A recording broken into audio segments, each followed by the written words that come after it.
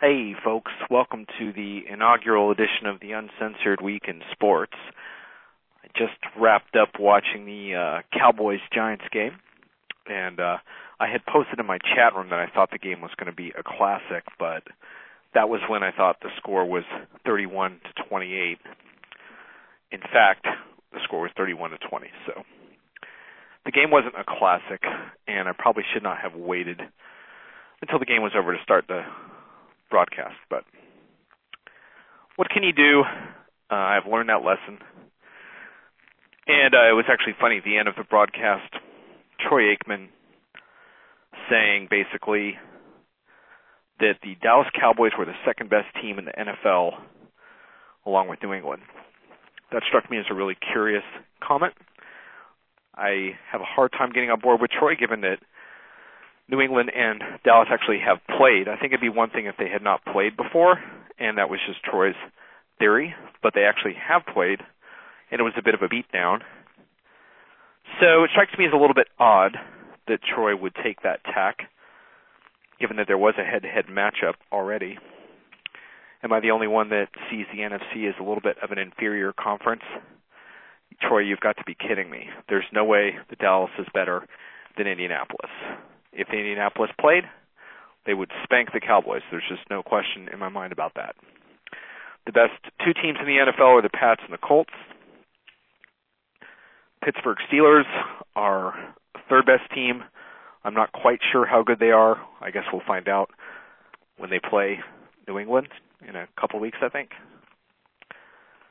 So I think those are the big three. I think Dallas may be the best of the NFC teams. Green Bay also warrants some consideration. The Giants, they just have an inferior quarterback, I think. Manning is good, but Romo is better. The Cowboys are a force to be reckoned with. I think, the thing about the Super Bowl is it's one game, right? One and done. So on any given Sunday, on any given Super Bowl Sunday, I think the NFC representative could potentially beat the AFC representative, but I think it's pretty safe to say that the AFC team is going to win the Super Bowl. So, however, it could be a great game if it were, say, a best of 5 or a best of 7. Then we'd have to look at it differently. But it's one game take all. So let me take a step back from the commentary for a moment and introduce this program and what I'm hoping to do. I have been a follower of sports for a long time, and sports sort of fits into the fabric of my week. So I listen to a lot of ESPN commentary. I have a weakness for watching the greatest athletes in the big-time sports compete at the highest level, but I also have a lot of frustrations with how sports are packaged and marketed, and I think a lot of stories that are really important are missed or underreported, or they're reported but in a commercial channel that self-edits or perhaps inflates silly opinions at the expense of real meaningful analysis. So I'm going to be a sponsor-free broadcast for the foreseeable future, and the ability to comment on whatever I see fit is a key part of what I'm going to try to do. For me, sports is about sort of the best and worst of society, and so my commentary and my thoughts are going to hit all sides. In the interim, I may have some callers call in. I was not able to line up callers tonight, but I'm sure I will have some in the future. As a funny bonus, I don't think I'm going to turn off my call waiting at first when I tape these shows. So, it's entirely possible that we will be interrupted by a call, which I will have the ability to patch through. So anyone who calls my phone during this broadcast could end up on the broadcast. That includes any telemarketers, relatives, well-wishers. They will all be a part of our broadcast for the foreseeable future. So that's sort of the basic structure of the show. I'm going to have some weekly features that I'm going to comment on. So we'll take a look at some of those. Let's see. One thing I wanted to talk about was the Randolph, is his first name Randolph? No, I'm sorry, Brad Childress, the coach of the Minnesota Vikings. I feel like I shouldn't pile on him right now, but it was a few weeks ago when I was watching the Vikings play, and I haven't followed them too carefully this year. And it seemed like he made a really stupid decision. He threw down the red replay flag. Excuse me. Let's try that again. He threw down the red replay flag like a petulant child for a call that was obviously not going to get overturned. And I remember thinking, God, he's a wound-up little guy.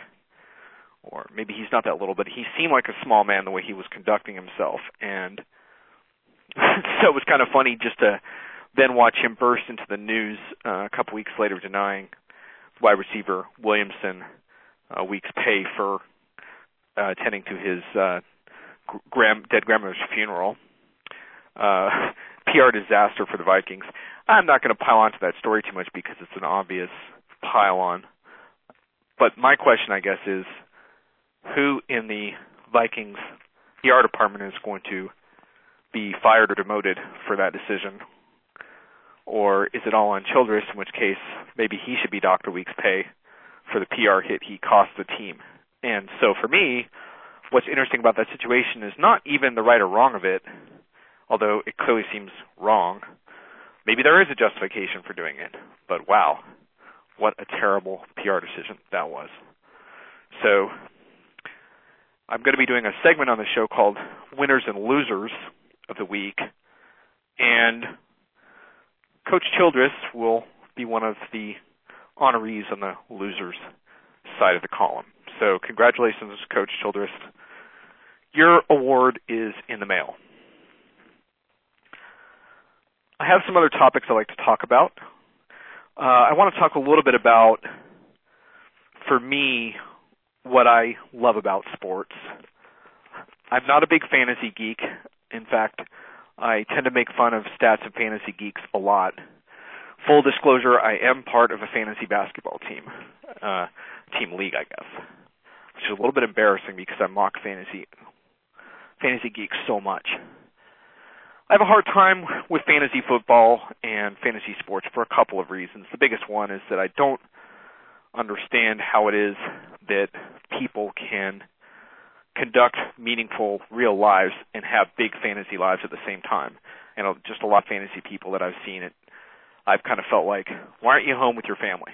Of course, maybe their families are like, God, I'm glad so-and-so has a hobby because we sure don't want them around here mucking things up. So maybe that's part of the appeal. But for me, it just seems like we do enough watching with sports and consuming of television.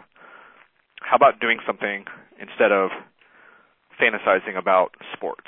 The other thing I have a hard time with is, for me, sports is about clutch performance and championship mental game. It's about performing at the highest levels at the right time. It's about finding the guts to throw yourself in harm's way so your team can win a game. And so you think about that Super Bowl game where John Elway threw his body on the line and flew head over heels, and you kind of knew the Broncos were going to win the Super Bowl and he was going to get it. He just refused to lose that day. And who cares what his stats were, right? I mean, I think he had a pretty good game, but it was a Terrell Davis show that day. And another great example of great performance is what I find compelling in sports. Now, not everybody does, but I probably will make fun of fantasy geeks a little bit on this show. And I'll have to make fun of myself a little bit since I'm part of a fantasy league, which, by the way, is ridiculous. I have been fending off this one guy who is determined to get Gilbert Arenas off my team and onto his. And the trades he proposed are truly wacky. I should dig some of them up during this broadcast at some point, but he, at one point, wanted to do straight-up Gilbert Arenas for Ron Artest. Now, Ron Artest, I guess I have a little bit of sympathy for Ron Artest because I think he's got some mental health issues, shall we say. So I have a hard time piling onto him, but I'm not a fan. And I'm really finding it amusing that this guy thinks he can trade Ron Artest for Gilbert Arenas. I guess he was hoping that I was a dork. And who knows, there do seem to be some people in our league that don't know anything about basketball, so maybe he was just hoping I was one of those. So that was a fantasy league snafu, at least for this guy. not for me.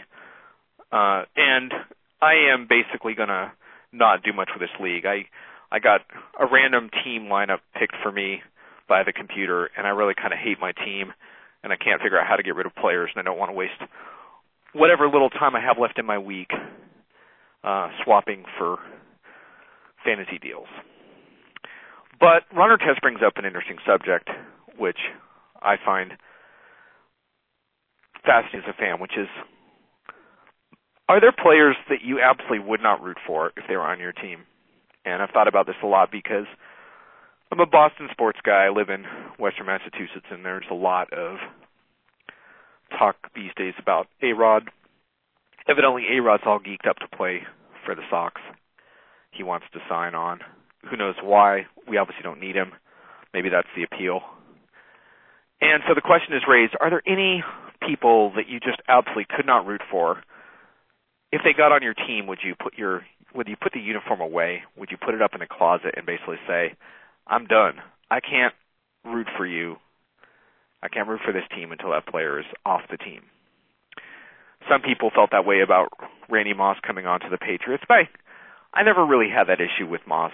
His play in Oakland was disappointing, but didn't you always feel like you could go over to Moss's house and light up a joint and have a really cool time? I always thought that about Randy. But there's a handful of players that I definitely are deal killers for me. If they're on my team, I can't root for that team. One of them is Terrell Owens. I can't deal with him. I respect his talent to a degree, though I've noticed that he has a hard time catching the ball sometimes. But obviously he's an impact player. I don't want him on my team. So if it's a choice between losing without T.O. or winning with T.O., I'd rather lose. I do have this theory that he's a bit of a locker room cancer, which is obviously not something I made up. But anyway, so T.O.'s on my list. I don't have many players that I wouldn't want on my team. I suppose if I saw some more of the rap sheets of certain guys, I would say no. And I didn't make a complete list tonight for this show, so maybe I can revisit it in the future. But T.O. is one of them. A-Rod is another, and it's really hard for me to say exactly why, but I had just seen him in big moments act so petulantly and like such a baby. When he slapped what's-his-name's wrist on the way to first base in that ALCS game. And then I saw him later yell at a player who was trying to catch a fly ball. He's just cheesy. I just think he's kind of a spoiled child, and I really have a problem with how he and his agent sort of what do you say? Bash the side of the World Series telecast in with their announcement about A-Rod's pending free agency, and then, of course, the requisite apologies after the fact, but I think A-Rod's a joke. If A-Rod signs on the Sox, I'm putting my Sox gear away until he's off the team. I don't think they're going to sign him, but if they did, I'm done. There's just something about A-Rod. There's something so repugnant to me about the fact that he asked for so much money without being able to produce in the clutch. I think he needs to humble himself and be a part of a team. I found this quote recently before he signed on with the Yankees that talked about how he was all about winning and that's the one thing that was left for him to do. And yet what he's really about is $30 million a year. Whoever pays him will get him. That's not about winning. That's about being a corporate whore. Congratulations. You're not on my team. I don't want you on my team. A couple other people, let's see, that I would not want on my teams. In the professional basketball, Rasheed Wallace, not on my team. You're a punk. I'm sorry. I know your teammates love you, but your baffling, inconsistent play would drive me nuts. You have more talent than anybody else. I'm not sure what your work ethic is off the court. I don't know. But I hate watching you get teed up. I realize that you're working on that. But the look of indignation every time you get a call, I don't respect you. I'm sorry. I don't want you on my team. So that's my partial list of people that I really don't want on my sports teams, and I will basically put my cap away. And I actually am a bit of a Cowboys fan, so I have to let go of a little bit of interest in the Cowboys right now. I just kind of want them to lose. Wouldn't mind seeing them go to the Super Bowl and watching them lose from there. So that's certainly a possibility. So we shall see. Anyway, so now I'm going to check the headlines on ESPN.com and see if there's any other stories I want to comment on before I wrap up my first edition of the show. Taking a look here. Rodman to coach in WNBA, maybe or maybe not. No. Pittsburgh Steelers rally. That was a good game. Pittsburgh Steelers rallying against the Browns. Ben Roethlisberger has been showing me something of late. I think he might be back. I think they might be a pretty good team. I'm a little bit worried about the Steelers-Pats matchup, whereas before I really wasn't so much. I think I have one other thing I'd like to comment on, which is the BCS. The BCS, to me, is a joke. I think I'm a Kansas fan. It's always hard from week to week to figure out what's going to wreck the BCS the most. It seems to me that if Kansas goes undefeated, but is unable to get on top of a couple of the one-loss teams in the polls, so Kansas essentially finishes third but finishes undefeated, that would be a big, embarrassing meltdown for the BCS. It probably would not be enough to wreck it, but it would be one of the biggest high-profile teams to go undefeated and not get into the championship game since the BCS was created. I don't know how many times you've had an undefeated team outside the championship game and two one-loss teams playing in the game, but it seems to me that this will be one of the highest because Kansas will have to beat OU before it's all said and done. And so they will have that on there. And then I think they have to beat Missouri as well. So they'll have a couple on their win list that should be pretty impressive. So they'll be a pretty high-profile team. So I think right now it's all about go Kansas, go KU, wreck the BCS. Now, you ask yourself, well, what is the solution if we're not going to have BCS anymore? What, of course it's not going anywhere, but what would I advocate instead? I think I'm a fan of the 8-team playoff format at the end of the year. There has to be some way to balance the meaningful nature of the regular season. There's no question that if you change to a bit of a playoff structure more than they have now, it does impact the regular season game intensity level a little bit. I realize that's going to bug some people. But I think that you can live without a little bit of the luster to make it a little better at the end of the year, a little more satisfying. For example, Ohio State, let's say they finish with one loss, but they don't get to play for the championship. A couple other teams do. And it all comes down to when you lost. Well, that's kind of silly stuff. If you have a one-loss team and you got a bunch of them, they're pretty good, they should be playing against each other. It would be a ratings bonanza. The one thing I do agree with, I think it's Colin of the Herd, the slot, but he makes the point that college basketball has really lost the regular season because of how much emphasis is on March Madness. I would agree with that to a degree. So I think that there's a happy medium there somewhere, and I hope that college football can find it, because right now the only thing I'm rooting for is against something, and that seems kind of weird.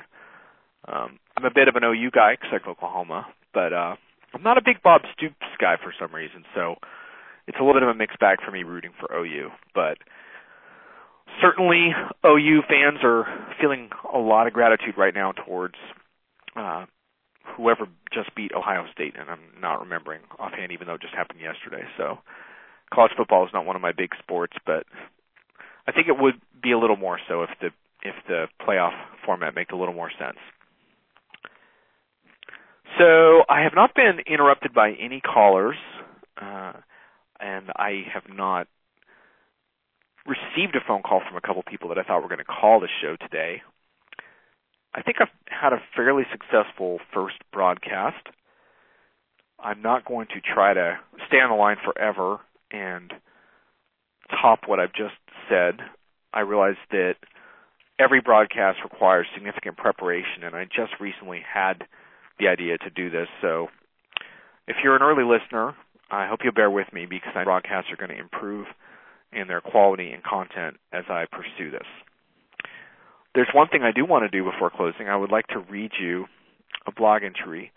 I am the author of Resumes from Hell as well as the upcoming book, Free from Corporate America. And I also have a website, johnreed.net, where many of my essays and rants go. And that's Jon, by the way. And on johnreed.net, I have a weblog. And on that weblog, I have 3 separate blogs. And they're all about, basically, the encroachment of commercialism in modern culture. One of the weblogs is called Bad Sports. One of them is called Corporate Horse, which makes fun of musicians that sells their songs. And one of them is called Mocking Ads, that kind of makes fun of advertising. And I'd like to read you one that I wrote about sports in my Bad Sports blog. And this one is about Emmitt Smith. And the title of the blog entry is Emmitt Smith, Hall of Fame football player, in over his head analyst. And I put analyst in quotes. And I'm going to now read you this blog entry. One of the headaches of the internet age. The blogosphere has reinforced the faulty notion that everyone has the right to an opinion. It's a charming notion, but it's not a belief I happen to share. I believe that everyone has the right to an informed, well-thought opinion. I don't care if the self-appointed pundit in question agrees with me or not, but I do care that they have given thought to all sides of an issue, and I really care that they have bothered to inform themselves of the basic facts. Nowhere is this problem more evident than in the case of the celebrity sports analyst. ESPN in particular has the habit of carelessly hiring analysts whose only credential is their previous on-field accomplishments. The most recent offender is Emmitt Smith, NFL Hall of Famer and new ESPN football analyst. Now, I have a lot of respect for Emmitt, and in the end, he may turn out to be an outstanding analyst. But early returns are not promising. The problem with the lifestyle of the professional athlete is that if they're not careful, their years with their team and their posse will leave them with a pretty myopic outlook. This could be the case with Emmitt. His problems may be compounded if he assumes that because he is one of the greatest football players of all time, that he might have some of the greatest opinions of all time. Judging from what Emmitt had to contribute to the Michael Vick dogfighting story, Emmitt has a long haul ahead of him, not just in terms of learning how to inform himself before he opens his mouth, but in terms of distancing himself from his impulsive desire to stand up for his fellow athletes when the squeeze is on. Emmitt's toe-stubbing debut as an analyst came when he appeared on the ESPN networks to offer up his misguided take on the Michael Vick dogfighting scandal.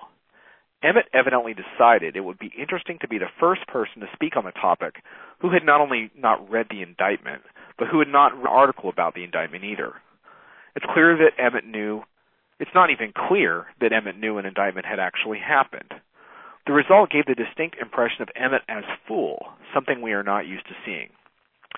He's the biggest fish in the whole doggone pond right now, so they're putting the squeeze on him to get to everyone else, Smith said. Now, granted, he might have been to a dogfight a time or two, maybe 5 times, maybe 20 times. May have bet some money, but he's not the one you're after. He's not the one you're after at all. He's just the one who's going to take the fall publicly. Okay, but Michael Vick is actually accused of helping to run dogfights and killing dogs afterwards. At the least, Vick owned a property where dogfighting took place. So, Emmitt, you don't have to worry about betting on the fights when your people actually run them. Oh, and Emmitt Vick is who the feds are after. They are not squeezing him to get to somebody else. The reverse, they are now squeezing Vick's co-defendants to get to him. Perhaps that is unfair, and that is the story. But for Emmitt, not only did he get his facts wildly wrong, but his whole theme, that Vick is being squeezed to get to the real target, is completely the opposite of what is actually happening. Perhaps Emmitt was under the impression that this Vick saga is actually a made-for-TV series on ESPN, and that they are still trying to rework the plot and the arc of the character to suit his Harry Potter fantasies of how mob stings and snare acts. Now, I doubt Emmitt did much damage by these remarks. The story has gotten enough publicity, and Emmitt's take is so wildly inaccurate that only the terminally misguided could have been further misled. But Emmitt could potentially do more damage to less reported stories in the future if he continues to believe that running his mouth is the same thing as giving informed commentary. I suspect Emmett got a call from a man in a suit after this dopey segment, and the next time around he will probably sound like he didn't just wake up from a long nap in front of his bust in Canton. I hope for Emmett's sake he prepares himself better next time. Otherwise, he will remain lumped in with all those who have deluded themselves into thinking that their life experience automatically gives them a worthwhile opinion. Opinions are something you have to earn and maintain through self-education. If we all understood that and committed to it, the world would be a better place with better conversations. Now, the reason I wanted to read that entry to you, it was posted in July, so obviously, it's a little bit old now, but it hits on a few of the big themes of my blog and how I perceive the internet space in general, which is way too much uninformed commentary, way too much shooting from the hip, not enough thought, not enough self-education, and, of course, the phenomenon of the celebrity analyst and the overindulgence of taking someone's opinion who may or may not really know anything about anything. And what we're going to do on this broadcast is try to make fun of that a little bit and call attention to people who have actually given some thought to the issues, as well as have a little bit of a good time with people who are not very good. So before I wrap up, I wanted to just briefly raise a Major League Soccer question that I really am confused about. And maybe someone will listen to this and you can email me and let me know where I stand corrected. But on Thursday afternoon? It was on Thursday. I watched the New England Revolution beat some other soccer team for the privilege of playing in the championship, which takes place today. It may have already happened. So basically, the structure was as follows. The Major League Soccer kind of has two divisions, like the NFL. It's sort of like the AFC and NFC. So the New England division played on Thursday. Then the other division played their championship game on Saturday, which was yesterday. And then the championship game, I think, was this afternoon. So I'm really struggling to understand how it is that one conference gets their championship. Okay, they get 2 days off before the final, and the other team had to play the next day. And this is soccer. You're running your heart out. I remember playing soccer as a kid. I could not have played at the same level the next day, even as a kid, after a big game. So anyway, I just wonder if any soccer fans want to shed light into that, because to me that seems grossly unfair and idiotic. So any of you soccer fans out there can explain to me how it is that that is a fair structure. That would be great. And I'm tempted to throw in a pot shot at the Amazing Race before I end this broadcast. Maybe I'll hit that the next time around. So I think I've reached a pretty good stopping point here. I think before I go, I may try to get one friend on the line and see if we can do a bit of a preview of the upcoming sports week. So what's going to happen now is you're going to hear a moment of silence on the broadcast, but it's not actually over yet. So just hang tight here, and I'm going to call a couple of individuals who may or may not be home. So you're going to hear silence, and then I'm going to return to the call. So please hold.